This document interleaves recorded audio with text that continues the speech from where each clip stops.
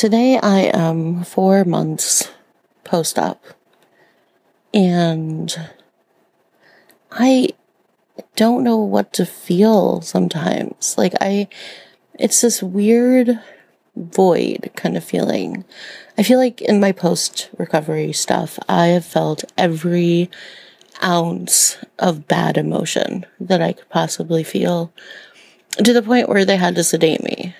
That's how bad my feelings became, especially in the hospital.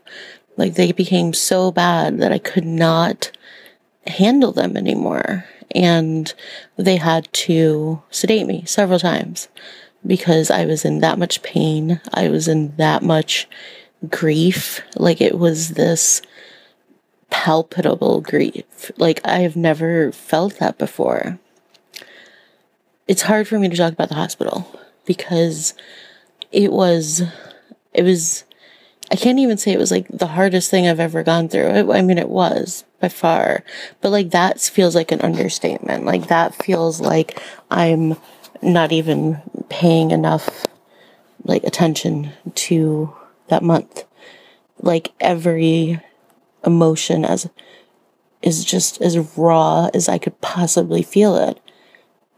And like I said, to the point where they'd have to sedate me because I was that upset, or I was that just beside myself, or I was hallucinating, or I was screaming in pain, or I just wanted to go, just to be laying flat, with nothing that you can do, and you can't move because you're in such excruciating pain, and they have you on so much morphine because you're in so much pain, but you're somehow feeling it all, regardless.